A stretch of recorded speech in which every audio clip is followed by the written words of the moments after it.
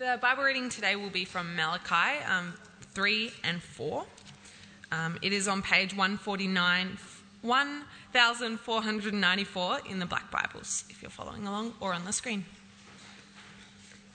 I will send my messenger who will prepare the way before me. Then suddenly the Lord you are seeking will come to his temple. The messenger of the covenant whom you desire will come, says the Lord Almighty. But who can endure the day of his coming? Who can stand when he appears? For he will be like a refiner's fire or a launderer's soap. He will sit as a refiner and purifier of silver. He will purify the Levites and refine them like gold and silver. Then the Lord will have men who will bring offerings in righteousness, and the offerings of Judah and Jerusalem will be acceptable to the Lord, as in days gone by, as in former years. So I will come to put you on trial. I will be quick to testify against sorcerers, adulterers, and perjurers, against those who defraud labourers of their wages, who oppress the widows and the fatherless, and deprive the foreigners among you of justice. But do not fear me, says the Lord Almighty. I, the Lord, do not change. So you, the descendants of Jacob, are not destroyed.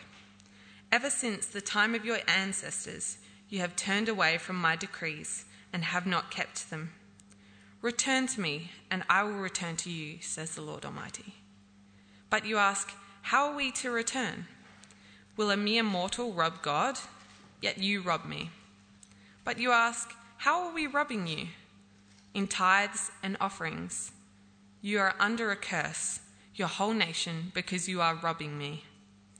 Bring the whole tithe into the storehouse, that there may be food in my house. Test me in this, says the Lord Almighty, and see if I will not throw open the floodgates of heaven and pour out so much blessing that there will be not enough room to store it. I will prevent pests from devouring your crops, and the vines in your fields will not drop their fruit before it is ripe, says the Lord Almighty.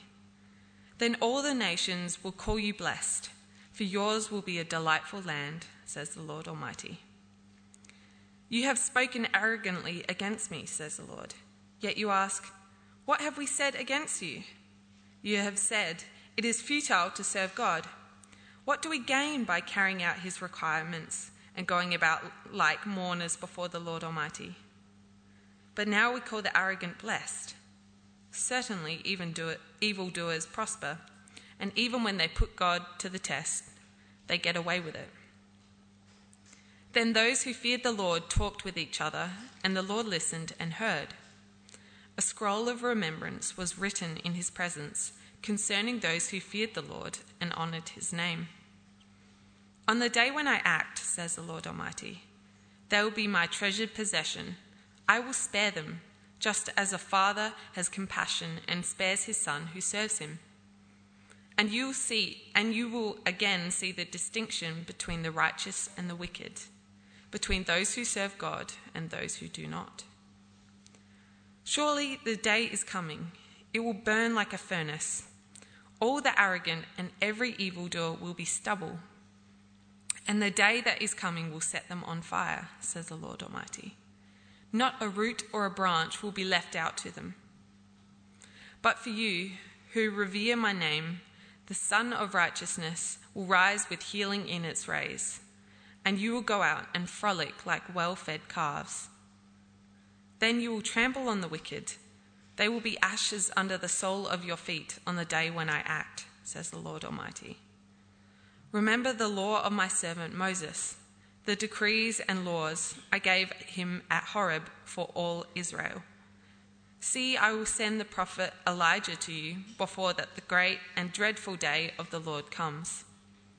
He will turn the hearts of parents to their children and the hearts of children to their parents, or else I will come and strike the land with total destruction.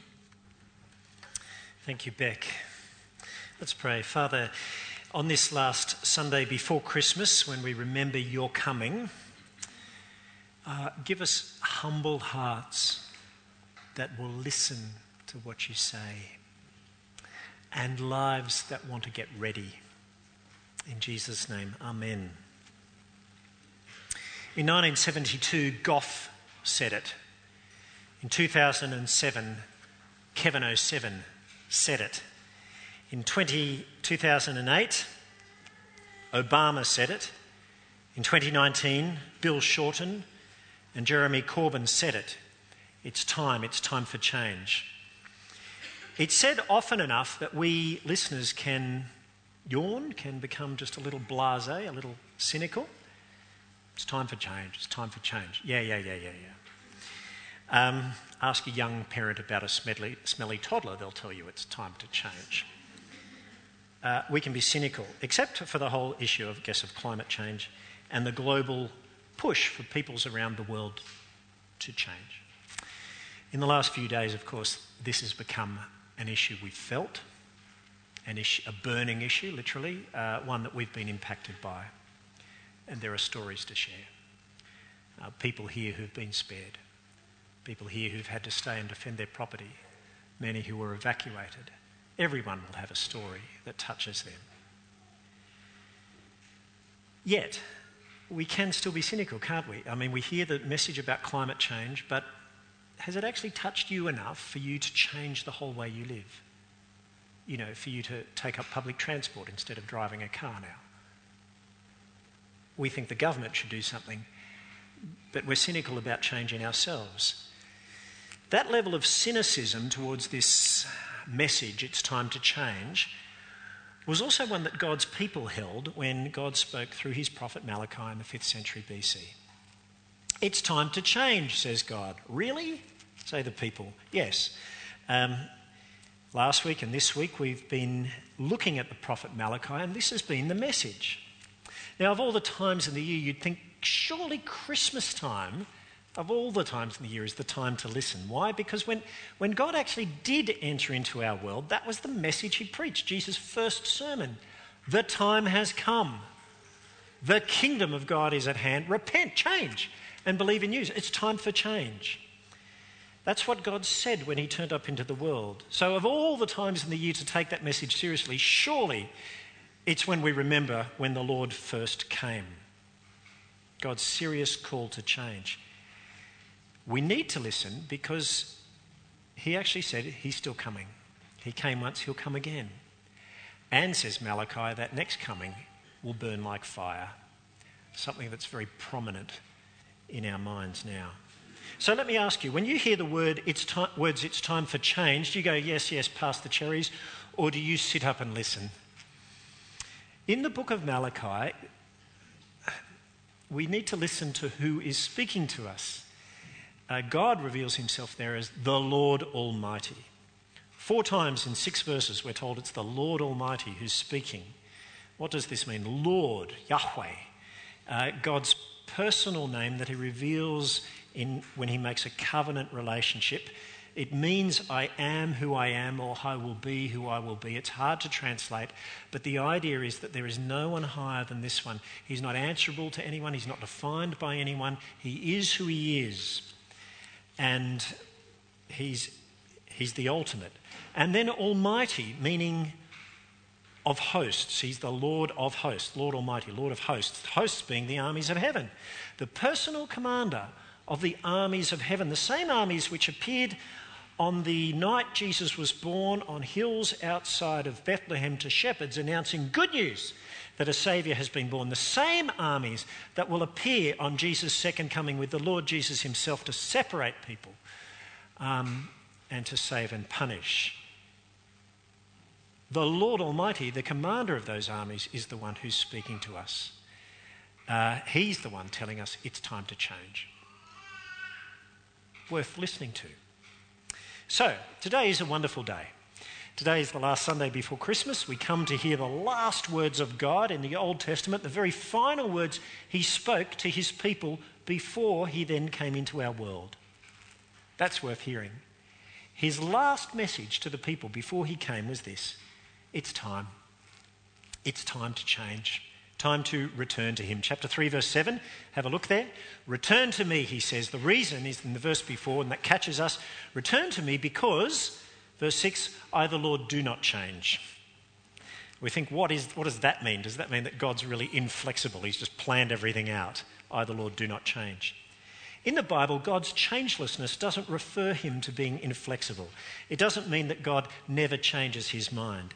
It doesn't mean that God never personally hears and responds to our prayers. He does. Clearly he does in the Scriptures. In the Bible, God's changelessness refers to his consistency in character.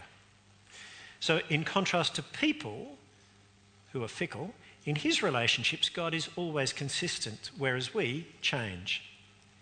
And in this last book in the Old Testament, the Lord looks back on his relationship with Israel, on how he was to be Israel's God and they were to be his people and they were to keep their covenant. He says, well, in reviewing back, looking backwards in time, I, the Lord, haven't changed because I don't change, because to falter in any covenant relationship would be to go against my character. I haven't changed, but you, verse 7, ever since the time of your forefathers, you've turned away from my decrees and haven't kept them. The story of God's people in the Old Testament was like one of a broken record, with Israel walking away from God and being punished again and again and again. That repetition would be enough to grind down anyone and to ruin any relationship. The wonderful truth about God is, though that God is personal and calls Judah to return, he is also almighty. He's different to us. So whereas any of us would have given up on Judah long ago if we were God, the Lord is different. I, the Lord, do not change. What a wonderful God. Mighty and yet personal.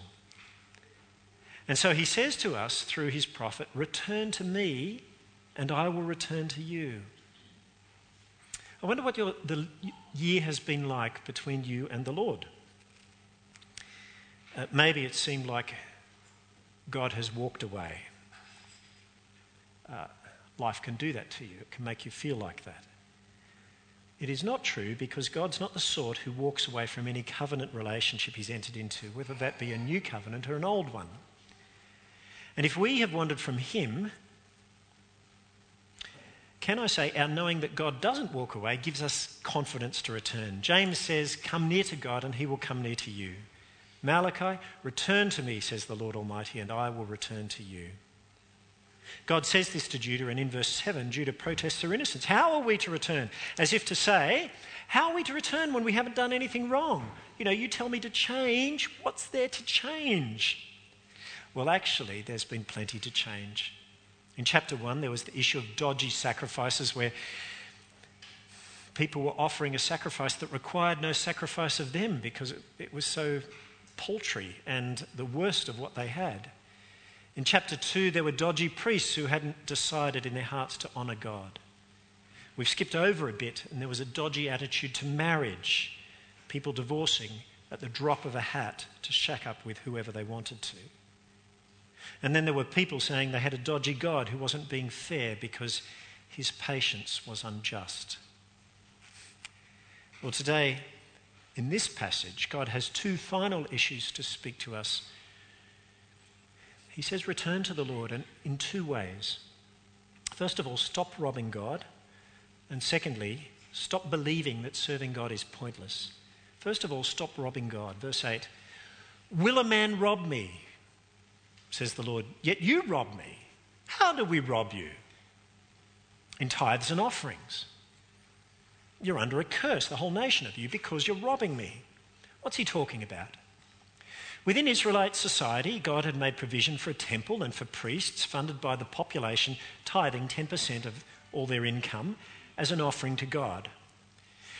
When the Israelites offered the whole of their tithe, the system worked very well. But God's issue is that the full tithe wasn't being offered, which means the priests weren't being provided for, which meant the temple wasn't functioning, sacrifices weren't being made. Now, of course, we don't have a temple system today because Jesus offered the one complete sacrifice which did away with that temple system. But at this time, God was saying, you're robbing me. You see, they had let down their covenant obligations. They had said that they'd fulfill those obligations. It was part of their relationship with God under the old covenant. But the reality was there was no love for God, no devotion to God, which made them give out of a glad and generous heart. There was no generosity of heart towards God, which meant, ironically, they were paying for it. Because in terms of the covenant, it was very clear. God said, if you obey in this, I will bless you with a staggering level of prosperity. Your children, overflowing flocks, rain for crops, overflowing barns. I will open the heavens, bless you from the storehouses of my bounty, if you obey. But if you don't, there will be covenantal curses set out within the covenant, which would come into effect. God would curse their land, curse their crops. And in their lives, this is exactly what was happening. You know what? The one thing that's completely unique about the God of the Bible in the Old Testament times is if you compare sort of the terms of his covenant with other covenants that were around in other religions, and archaeologists have dug these up, the totally unique thing about the God of the Bible is that when the covenant was broken, he wrote into it a provision to return. That's totally unique. Other religions didn't do this. And what a provision. I don't think we took in the astounding nature of that provision in verses 10 to 12, because if we'd heard them right, we would have heard a collective gasp of amazement. But in verses 10 to 11, God says, bring the whole tithe into the storehouse, that there may be food in my house. Test me in this, says the Lord Almighty, and see if I will not throw open the floodgates of heaven and pour out so much blessing that you will not have enough room for it. In other words, the same blessings as if they'd obey. Verse 11, I will prevent pests from devouring your crops. The vines in your fields will not cast their fruit, that is, not drop, says the Lord Almighty. So the curse will be reversed. They'll be able to have fruitful vines. And then all the nations will call you blessed, for yours will be a delightful land, says the Lord Almighty. It's an astounding promise, right? If only they return to him. Now, what do we do with this promise? These verses have been used today by many preachers to peddle a sort of prosperity theology. And it goes like this. God wants you to be rich. And the way you do it is to tithe 1/10 of your income to the church or to my particular organisation, and then God promises to bless you financially. And the proof text that is often wheeled out is Malachi chapter 3 verse 10. Test me in this and see if I won't throw open the floodgates of heaven and pour out so much financial blessing, they put in that word financial, that you won't have enough room for it. Now, what do we do with this? It's a promise in the Bible. What do we do with it? You know, my theological side says that this is a genuine promise of God which needs to be believed, but we also need to understand it. My cynical side tells me I smell a rat with people who peddle this, but then I have to say, careful, am I just being cynical like the Israelites were and not taking God at his word? My pastoral side leaves me pretty angry with these sorts of people, because I know that many poor people have actually done this and are left wanting and further impoverished, and it makes a mockery of the many millions of Christians around the world who are suffering and persecuted, and it's just not true for their situation. It's offensive and insensitive. So what can be said? 3 things. Number 1. Context counts. You can't rip a promise made by God out of its context and simply apply it to us after Jesus has come as if these promises were written directly to us. Context counts. This promise was made to God's people, the Jewish people, after they had returned from exile in Babylon, Jewish people who lived under the Old Covenant, a covenant that none of us live under and none of us have ever lived under. There are principles true in the promise which are true of God, but you can't just irresponsibly lift a promise from the Old Testament and apply it to us post-Christ without thinking about the difference that Christ's coming makes to that promise. Okay, so what do we do with this promise? In this case, the promise for blessing, material blessing, was tied to God blessing the land. God's promise to bless the land was part of his earlier promise that he'd made centuries before to Abraham, to bless him, to bless his descendants, to bless the land. But the New Testament tells us that the land of Israel in the Old Testament was only ever a big picture pointing forward to the greater reality that's brought in for us through Jesus, that is the kingdom of heaven. Remember what Jesus said to Pilate when he was being interrogated. He said, "My kingdom is not of this world." It's not the land. Jesus told us not to store up for ourselves treasures on earth, but store up for yourselves treasures in heaven. In other words, that's the location of our material blessings. Paul says our citizenship is in heaven. Peter describes us in 1 Peter as aliens and strangers here while we are here now. So the promises about the land in the Old Testament point us to our real home in heaven, not to a physical plot of earth here, least of all any plot of earth in Australia at the moment. Which means, secondly, the kingdom of God that we are part of is no longer tied to financial prosperity here or having a prosperous land. Now, if you are living in Australia, you have to realise that you are prosperous, you are blessed, you're in the top 1.5% of the world's population in terms of wealth. We are insanely wealthy. We don't need to feel guilty about that. We can give thanks to God, but it's not because he's just decided to bless only his people here. He's blessed the whole country of Australia with material wealth. But the kingdom of God is no longer tied to financial prosperity. In fact, when the Bible does speak about money, it's always with caution. Money is neither good nor evil, it's neutral. The problem is our hearts, okay? There is a danger of the love of money. Jesus said you cannot serve both God and money. Jesus said it's easier for a camel to pass through the eye of a needle than for a rich person to enter the kingdom of God. Paul said it's the love of money which is the root of all kinds of evil. On the other hand, God teaches us that money is useful. You see, if money is neutral, if you have the love of money, a greedy heart, that can be destructive. If you have a generous heart, a heart that's generous towards God, it can be immensely useful. It can provide for ourselves, it can provide for others. It can also have eternal benefit. Luke 16, the parable of the shrewd manager. You can write that down and look later.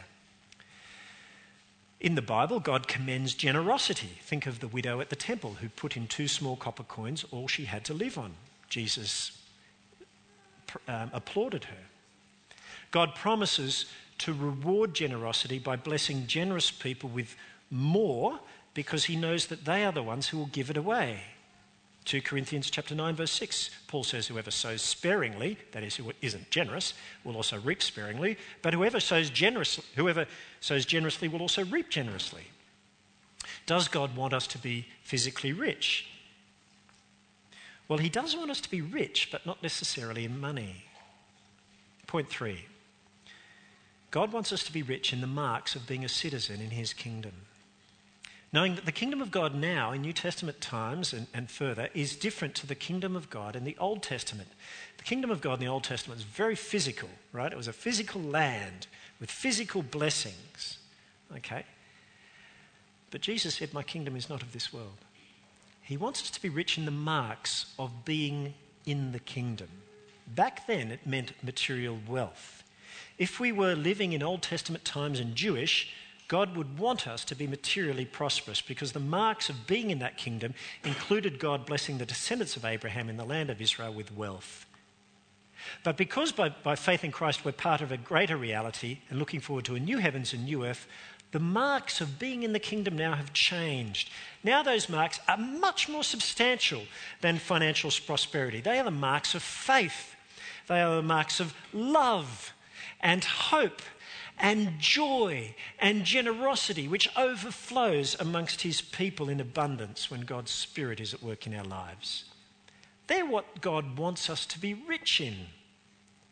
And should finances blind us to them, God says, give your finances away, they don't count. What counts is that you have treasure in heaven. Okay. God says, you've robbed me. Well, how might we have robbed him? God wants us to be rich towards him, rich in the marks of the kingdom, rich in faith, rich in hope, rich in love, rich in service, rich in generosity, rich in what we bring towards God, what we offer to God. In your relationship with the Lord this year, have you been rich towards him? Would that be an adjective that describes you? I am a rich person. I'm rich towards God. Or meagre, stingy. Do you give God the best of what you have? Do you delight in doing that? Or is what you offer God done with a bit of resentment? Money is a good test. Are we rich with money? Service is another. Are we rich with our time and serving one another? It's good to look back at the end of a year.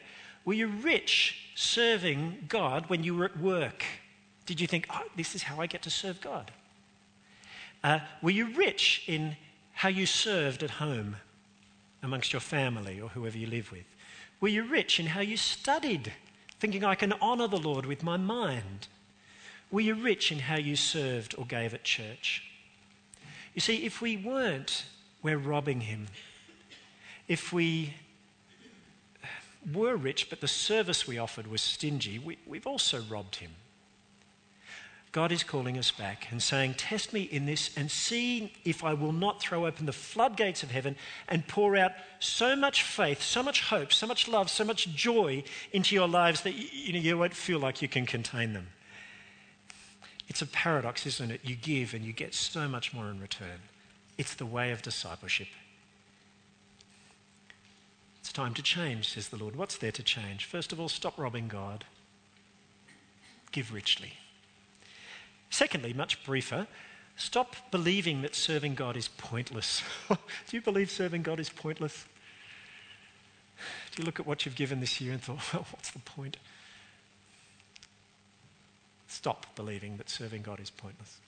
Verse 13, you've said harsh things about me, says the Lord, and yet you ask, what have we said against you? You've said it's futile to serve God.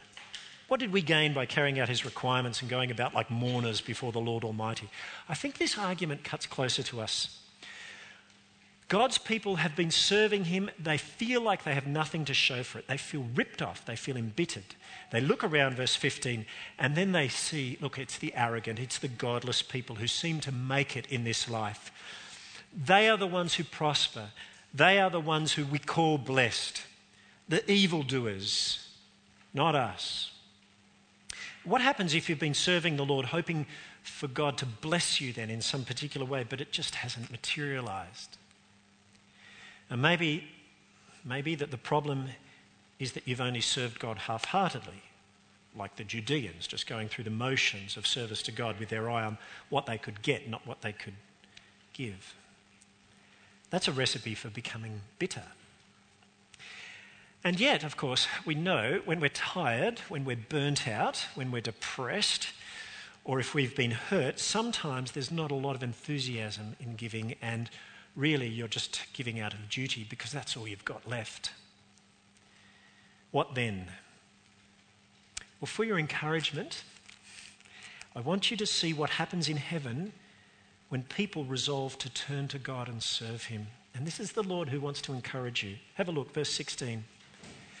Then those who feared the Lord talked with each other, and the Lord listened and he heard. All right, now, not often in the Bible are we given a window into what happens in heaven when God's people respond. But here we are. Verse 16, a scroll of remembrance was written in the Lord's presence concerning those who feared the Lord and who honoured his name. God records the names, the individual names of the people who repent. He doesn't necessarily reward them on earth, but he takes note. You know, you are not overlooked. He sees, and it matters to him. He cares. And then he makes a promise, verse 17. They will be mine, says the Lord Almighty, in the day when I make up my treasured possession, that will be a nice day. He says, I will spare them, just as in compassion a man spares his son who serves him. And you will see again the distinction between the righteous and the wicked, between those who serve the Lord and those who don't. Those who repent, in other words, will be God's treasured possession on the day he draws a distinction between the righteous and the wicked. Now, when is that day? It's not now. Now it's people who serve themselves who seem to get ahead. Now we live in a sort of mixed world of blessings and prosperity. We might think now it's the godless or the people who care only for themselves who seem to prosper. It's futile to serve the Lord. Now it's not the day of distinction. It's not the day when that's sorted out. When is this day? Last point. The perspective that changes everything is to see the day of distinction as the day of the Lord's coming. That day, chapter 4, verse 1, will burn like a furnace. And we don't need for that to be illustrated, do we? The Staffords are here. God mercifully preserved your property. But there were other people in the street who were not spared. And now there's a distinction. And we feel so terribly for those who've lost things. By the way, I'm not suggesting that they were ungodly and you aren't, and that's the reason for that. But just to illustrate, yesterday was a day of distinction.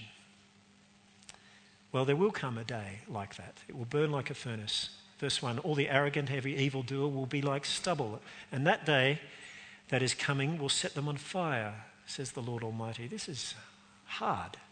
It will be a day of complete and utter judgment, because we're told not a root or a branch will be left to them. Here's a picture of a fire so fierce. Can you imagine? It's not just the branches above the ground that are burnt, it's the roots below the ground that are also burnt.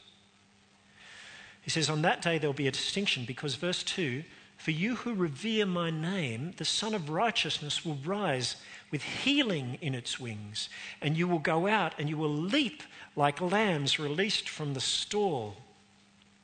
For you who revere my name.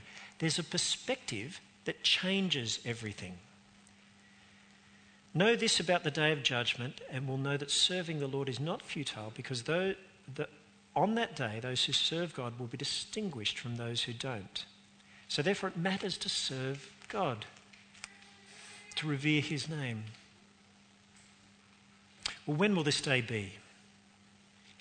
With these words the Old Testament ends. The day of the Lord will be preceded by the coming of Elijah. The coming of an Elijah.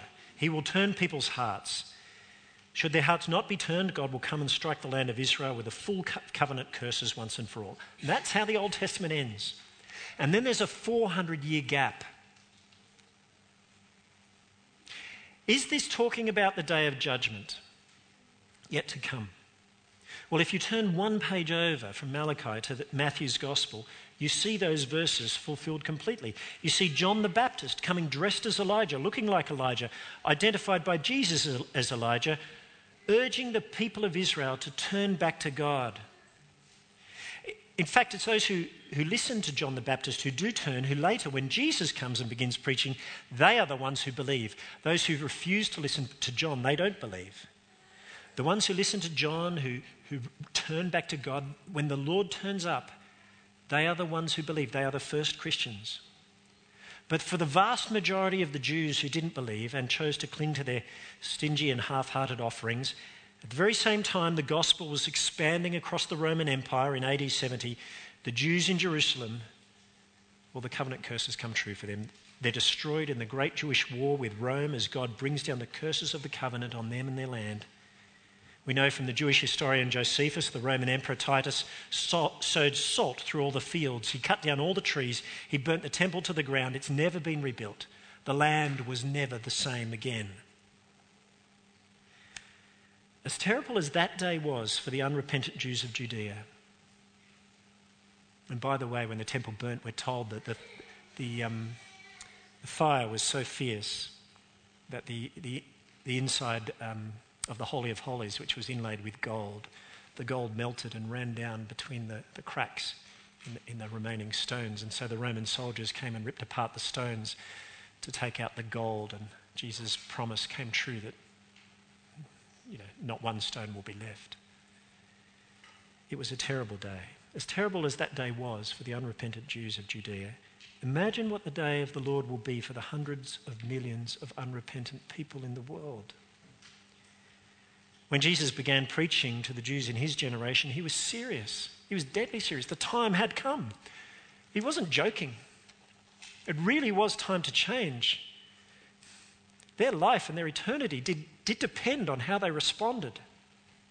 And those that did listen and did revere God and did return to him, they became Christians, and they were scattered from Jerusalem before the Jewish war. Those who didn't dug their heels in, stayed, and they were destroyed. That was the Jews in Jesus' day. But Jesus spoke about a universal day of judgment, a day of distinction between the righteous who will be saved and the wicked who will be destroyed. Jesus spoke about this. He spoke about it clearly and often. And every day that God delays his judgment in patience and grace means that we are one day closer now to that day arriving. We have had a lot of days of grace, but the time is ever shorter. And so the message becomes more urgent. The Lord is coming. His coming will mean burning like a furnace. It's time to repent. Do you need to repent? Now, it may be that you have never truly returned to God. You'll know if that's you. It may be that you've turned to God at some point before, but you've strayed in some secret area of your life, thinking nobody knows. God knows. He knows. Friends, when people turn back to God, he may not bless your life immediately, but in heaven he takes note. And your attitude in turning to him will count on the day of the Lord. What is God saying? What is the Spirit of the Lord saying to us today through Malachi? The time has come.